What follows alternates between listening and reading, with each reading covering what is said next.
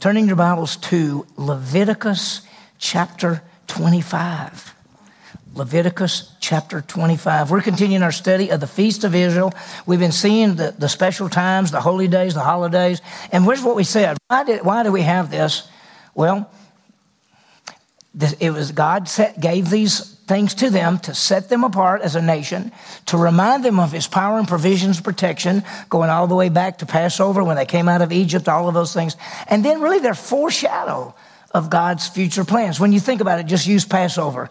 It showed them that God had the Passover lamb, the blood on the door, delivered them from Egypt, and then it was a foreshadow of Jesus Christ, the Lamb of God who takes away the sin of the world. So there's a lot of good things there. This morning we're gonna look at one and just touch on another one, and we're gonna talk about a sabbatical year and the year of Jubilee. Okay, how does that fit? Well, the Sabbath year is every 7 years that they had to take a break, and we'll talk more about that. And then the year of Jubilee was every 50 years that they had a break. So what do they mean? How does it fit? How do they go? Well, we'll see it. Well, everybody talks about how land is so valuable and that there's only so much land. And we think about the nation of Israel, and God gave them land. If you remember, he chose Abraham. Abram was living in the Ur of the Chaldees. We're seeing this on Wednesday nights. I'm teaching the class, our SBI class on the patriarchs, and we're looking at Abraham, Isaac, Jacob, and Joseph. Well, we're looking at Abraham right now, and God told Abraham to leave the Ur of the Chaldees, which is southern part of Iraq, and come all the way up and come all the way over to a land that he would show them and give to them. And so he gave the nation of Israel a land. And the land is much bigger than what the land they have is now, but it is an amazing thing. And so God made a covenant with Israel, and he says, this land is your land. And so when we think about the land, we think about two big events. First, the bondage in Egypt when they were out of the land, and then when they came in taking the land under Joshua. Now, here's what I want you to understand. We all say that God came in, or God told them to go in, and they conquered it, and each of the tribes got certain portions of the land, and then each of the families in the tribes got certain portions of the land. But what we don't always think about is the land did not belong to the Jewish people. It belongs to God. Look at Leviticus 25:23. The land, moreover, shall not be sold permanently, for the land is mine. For you are but aliens and sojourners with me. So when we talk about the land belongs to Israel, it does, because it's actually God's land, and God has put his people in that land. And so I want you to think about it. Each tribe had a portion. Each family had a portion. Can you imagine that every family had a portion of land when they got into the land? And so they would say, this is our land. This 40 acres, this 100 acres, whatever it might be, this is our land. And how long did that family have that land? Yeah, forever. And you say, but what if down the road they needed money and they sold the land? What would happen? What would happen? Is it always their land? What if you sell it? Doesn't it go to somebody else? Well, we're going to see, and we're going to look at two feasts today. One of them in details, one of them next time, and we're going to look at those two feasts. But I want to remind you, remember we said that the Jewish people had a weekly feast, which was the Sabbath day. They had a monthly feast, which was called New Moon. They had the 7 yearly feasts found in Leviticus 23, and then we saw a couple more of yearly feasts, like the Feast of Purim and the Feast of Hanukkah. And then there's non-yearly feasts, which is what we're talking about now. And then there's special feasts, and we're going to see those like a bar mitzvah and a wedding feast, and how all those tie together. So we're going to see them. Last time we saw, in 2 weeks, we saw the Feast of Purim, how God saved the nation from destruction. That's the book of Esther. And the Feast of Hanukkah, which is 164 BC, where God gives the victory. And we talked last week, Hanukkah has nothing to do with Christmas. It has to do when the Jewish people took back their land from Antiochus Epiphanes IV, and they went into the temple. There was only enough oil to burn for 1 day. It burned for 8 days. It was a miracle. It was called the Miracles of Lights. That's Hanukkah. That's what that means. And so the Jewish people remember from 164 BC all the way up, all the way today, that they celebrate that feast. Well, this morning we're going to go to Leviticus 25, and we're going to see two things. We're going to see a sabbatical year and a year of Jubilee. And we're going to spend most of our time this morning. And it's not going to take very long, so you'll have plenty of time when you go to your grow groups. I just want you to see how this fits. So we'll have plenty of time as we go to the grow groups. And then next week, so this week, we're going to look at sabbatical, and we're going to just barely touch on this. And then next week, we'll do this one. We'll put those together, so it won't be that long. So in Leviticus 25, verses 1 through 7 is what we call the sabbatical year, Sabbath year. And then in 8 through 12 is a year of Jubilee. And how does it fit? What would it mean for us? Or we're not under law. We're not under Mosaic law, so this has never been for us. But there is some principles there. So let's start with these two feasts. And the first feast, the Sabbath year, actually brings rest and provision. And we'll talk about how. And then the year of Jubilee brings rest, provision, and restoration. What? How does this fit? Well, it's going to be amazing. So let's start with just a Sabbath principle. What is a Sabbath principle? It's rest. And technically a Sabbath principle is you work and then you rest. So think about this. The Sabbath principle was found in Leviticus 23, which he basically said a Sabbath day, there's a principle, you work for 6 days and rest on the seventh. And if you remember when God was going through all this stuff, and he says, you shall work 6 days and rest on the seventh, for in 6 days God created the heavens and the earth and rested on the seventh. There are a lot of people who think that maybe those days in Genesis are long years and big time periods. They're not. They're 6 days. And if you read it in the Hebrew aspect, it is 6 days. If you read it in the part where he says, well, you shall work 6 days, and he meant 6 literal days, and rest on the seventh. Why? Because God in 6 days, he means literal days, created the heavens and the earth and worked on the seventh. And rested on the seventh. So bottom line, when people start getting all bent out of shape, the truth is if you read the Bible in Hebrew, or if you just read it even in English, you understand that he did it in 6 real days. So a Sabbath principle is work 6, rest 1. And so he told them, here's what I want you to do. I want you to work 6 days and rest on the seventh day. And they'll say, that's fine. But then there's something else. There's a Sabbath year. You work for 6 years and do what? Take a year off? How many's for that? Now, what did they do for a living? Most of them, agriculture. They grew crops. They went out there and they had their crops, and every year they had their crops, and then 2 years and 3 years and 4 years and 5 years and 6 years. And then on the seventh year, they got to rest. They're not going to produce any crops. Well, how are you going to eat?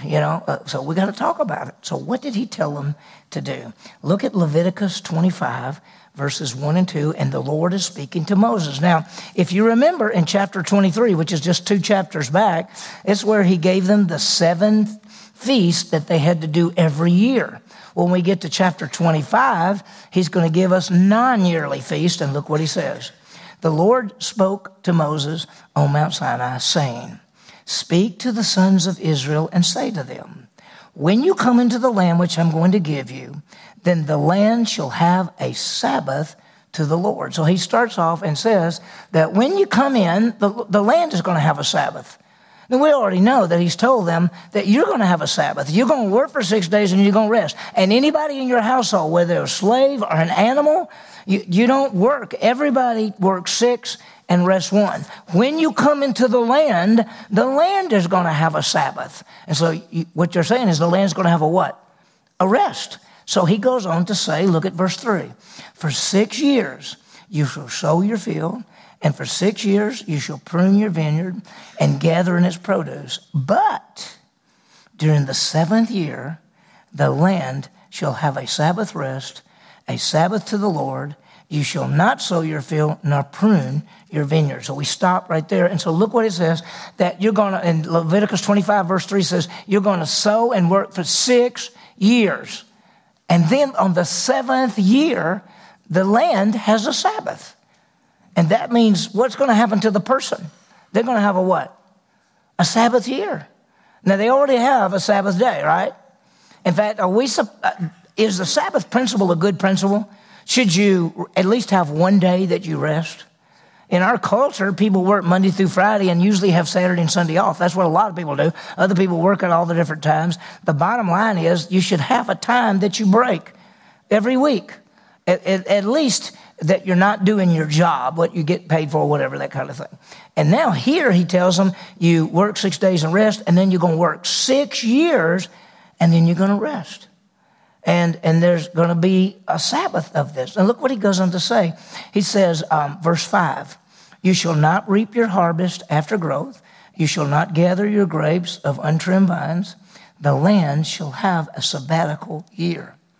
All of you shall have a Sabbath produce of the land as food for yourselves, your male and female slaves, your hired workers, your foreign residents, those who are strangers among you, even your cattle and animals that are in the land shall have his produce to eat. Now, what you're saying is, wait a minute. That this is a Sabbath of rest, and it's for everything. And Leviticus 23 says, now you shall sow your land for 6 years and rest its yield. In the 7th year you shall let it rest and lie uncultivated, so that the needy of your people may eat, and whatever they leave, the animals of the field may eat. You're to do the same with your vineyard and your olive grove. He says you're just going to let it rest. And so you go, wow. So how did the people live? What did they do? Well, there were 3 parts connected with this. Number 1, there was the rest for the land and the people. The Leviticus 25, 3 and 4 says they have to rest. They have to rest. And then, and 23 goes back and says the same verses that I just gave to you. In fact, that's 23, 10 and 11 right there. And so there's a rest for the land and the people. Does that sounds good?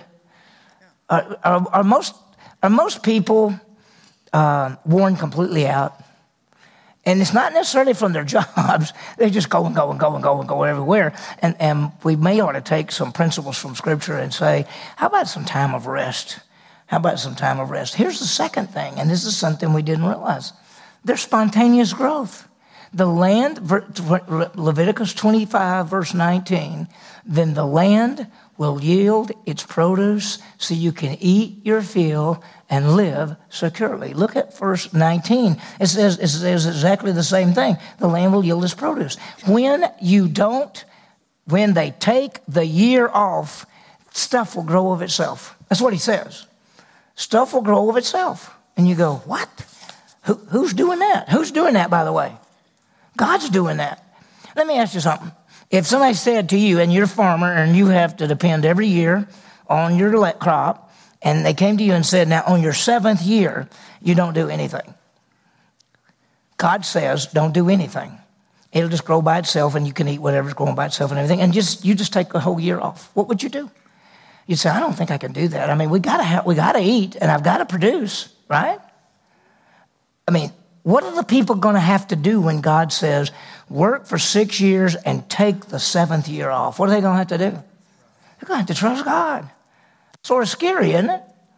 What if it says you have a job and you work for 6 years, on the 7th year everybody's off, and you don't work for a whole year? And what are you first saying is, how am I going to make a living? How am I going to make it? Well, this is agriculture, so how are you going to make it if you don't do anything in the crops? And then there's a third thing that's tied in with this that's not necessarily found right here, but it's found over in Deuteronomy. It says, at the end of every 7 years, you shall grant a remission of debts. What? Oh, Bonita. And at the 7th year, guess what happens to the debt? It's canceled out. So we start another year with what? Is anybody in debt? No. If they had to borrow from somebody, if they had to do something from somebody, every 7 years, the debts are canceled. Look at Deuteronomy. Then Moses commanded them, saying, at the end of every 7 years, at the time of the year of the remission of debts, at the Feast of Booths. What's the Feast of Booths? What's the other name? Feast of Tabernacles. At the end of Tabernacles, all the debts are released on the 7th year. What do you say to that? Yahoo! All right. What if you had a student loan that goes for 32 years, but no, it's going to only go for 7 at the most, or 6? Huh? Well, that's how it works for a lot of people. Somebody's taking our tax money and paying it off. But anyway, it doesn't matter. Okay, so Moses commanded them, saying, at the end of every 7 years, at the end of the year, at the remission of the booth, at the remission of debts, at the Feast of Booths. Wow. So then here's the question that comes up. And this is the question that every one of them would ask, because they're agricultural people. How are we going to eat in the 7th year? Because we're not going to have anything to eat then. And then as we start the 8th year, we got to put the crops in. Well, we're not going to be able to eat because it's got to grow up through the 8th year. And so probably the first time we're going to get any of those crops is at the beginning of the what? 9th year. So how are we going to make it all that time? How will we eat? How will we eat? Leviticus 25:20. Look what it says. But if you say, what are we going to eat in the 7th year if we do not sow nor gather in produce? That's a logical question, isn't it? Then look what he says. Then I will so order my blessing for you that in the 6th year it will bring forth the produce enough for how long? What does it say? What does it say? 3 years. The 6th year is going to bring in so much food that you'll have enough for what? 3 years. In fact, he says this, I will order my blessing. On the 6th year, it'll be enough crops for 3 years to take you all the way through. So you can eat the 6th year, you can eat the 7th year, you can eat in the 8th year until the 9th comes in. Wow. Do you have to trust God, right? I mean, that's just, you have to trust him. Because this isn't logical that you have crops every year and that's what you live off of it. And then this year I'm going to stop, but he's going to give me so much, it'll take me all the way through the 3 years until I get the crops going again. Leviticus 25:22, you will be sowing in the 8th and still eat in the 9th. In fact, that's what he says. When you are sowing the 8th year, you will still be eating old things from the produce, eating the old until the 9th year when it comes in. Is that unbelievable? When the nation of Israel was in Egypt, and they wandered for how long? 40 years. What did they do for clothes when your clothes wore out? What did they do for shoes when their shoes wore out? I mean, it's 40 years, right? I mean, usually sandals aren't going to last 40 years, right? I mean, and usually your tunic is not going to last 40 years. What did they do? You know what they did? Absolutely nothing, because they didn't wear out. He said, I will make it, and everything they had lasted for 40 years. Now, a whole bunch of them died off. As I go, maybe they took their stuff and said, I'll take, Uncle John's jacket. Who knows? But it says their feet did not swell. Their clothes did not wear out. God is a God of faith, and you have to trust him. So how are you going to eat? Well, you're going to get so much in the 6th year, it'll take you the 7th year, the 8th year, and all the way up to the 9th year. Let me do this. God will provide all our needs. He always does it. And then look, this is the last thing. I gave the verse a while ago, Deuteronomy 31:10, the release of debts. That's amazing. There's some people who are saying, I'm really looking forward to the 7th year, right? I'm looking forward to the sabbatical year. So what do we have? Rest for the people, rest for the land, and release of debts. And all that is based on trust. And let me ask you this. If somebody owes you money, and it's the 7th year, and the debt's canceled, what does that mean to you? It means you don't get that what? What are you going to have to do? You got to trust God. On both sides, you have to trust God no matter what. You say, I just going to have to trust God. If I needed that, God would provide. Let me ask you something. Did the Jewish people work 6 years and rest on the 7th, and work 6 years, rest on the 7th? Did they do it? Answer is no. They failed to keep the sabbatical years. They didn't do it. They didn't do it. And that's why when you read 2 Chronicles chapter 36, verses 17 through 21, he says, I'm removing them from the land so the land can have its Sabbaths, and they're going to take them all at one time. That's why they were in captivity for 70 years. That's the 70 Sabbaths that they did not keep. You realize that? You mean God's serious?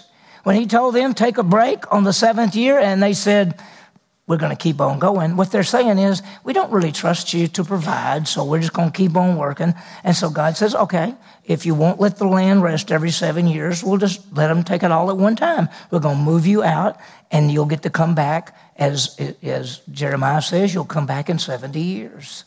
And they did. Now, there's one more thing I want to show you this morning, and that's the year of Jubilee, and we're going to get more details. This one is amazing. You count off 7 sevens, that's 49 years, and then on the 50th year is called the year of Jubilee. And there's rest for the soil, both on the 49th and 50th year. But we've already seen he's going to provide enough for 3 years, so it doesn't matter. And then the reversal of the land goes back to the owners.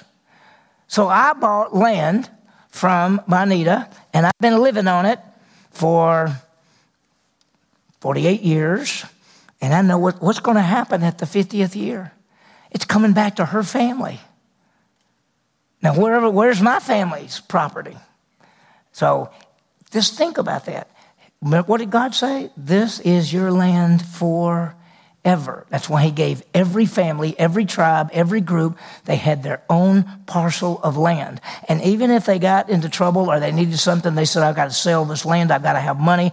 Even when they sold it, they knew in the 50th year, they would get their land back for the family. Now, you might be an old man, sell your land, and your son is 10 or 12. He knows that someday, that even though he doesn't have that land now, one day, if he keeps living, he'll have that land back. He may be 60 years old by the time the land comes back to him. Here's another thing. They released the slaves. Any person that was a slave was released in the 50th year. Wow. So it's pretty powerful. Next week, we're going to really highlight this one right here.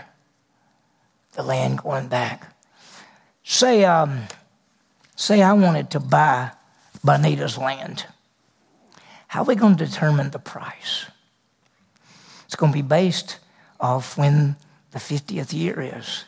See, if this is the 48th year and there's only 2 years left, I'm not going to pay that much for the land because I'm only have it for how long? 2 years. But if it's year 3, I may pay a good bit because I'm going to have 47 years to get the crops off of it. That's how they determine what things cost.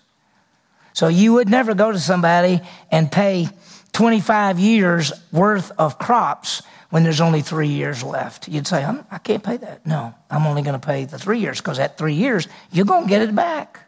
So we'll see that next time as well. Good stuff. Okay, so let me throw up 2 applications and then we can go to grow groups. That one is, let's understand God's Sabbath plan for Israel. Now listen, is this God's Sabbath plan for us? We're the church, the body of Christ. Are we under Mosaic law? Have we ever been under Mosaic law? Are we under Leviticus 23 or 25? Are we actually under a Sabbath principle?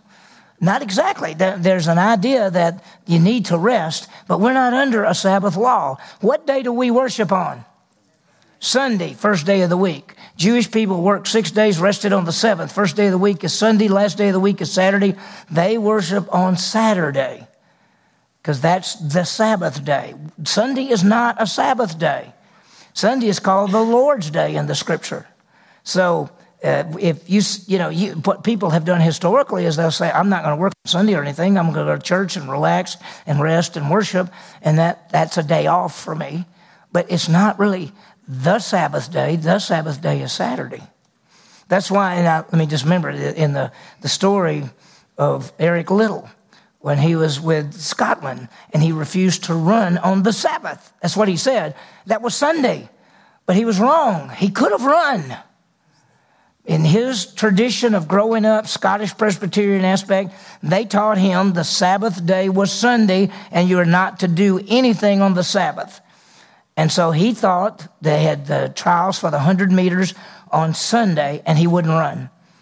And so he got to run in the 400 meters, which would happen to be on other days, and he broke a world record in one. That's how great he was. But I wish I could have been there. I could have said, by the way, this is not the Sabbath day. You can run if you really want to. You remember, was it not too long ago that I read to you from Laura Ingalls, the book, Little House on the Prairie, and she described what it was like to have church when she was growing up, and at Saturday, at sundown. Friday at sundown. Saturday at sundown. They thought that was the Sabbath beginning, and the whole day was Sunday. The next day was a Sabbath. So they didn't even cook the meal that night, and they ate cold food the next day. They didn't play the next day. They had to go to church. They had to sit still all the way through church. So when they came home from church, they had to sit. The best they could do was sit out on the porch and rest until the evening came. So they thought Sunday was the Sabbath, and they put themselves under a law. You really need to look at the Bible. Don't you think that's the key to all this? Just look what the Bible says, not what traditions say. Because there are a lot of traditions that give you things that don't match the Scripture. They just don't. And I don't mean this bad, but there are denominations and things that they say, this is what we believe, but it's not really biblical. And some things people believe that it doesn't have anything to do with the Scripture. You could do it. You have membership, right? We have membership. Membership's not in the Scripture. We have membership because it makes it a lot easier to determine who's a member and whether you vote for something and that kind of thing. But membership's not in Scripture of a local church. But things are a lot different now than they were then, because in the local church then, there was one main body with meeting house churches, and you knew everybody.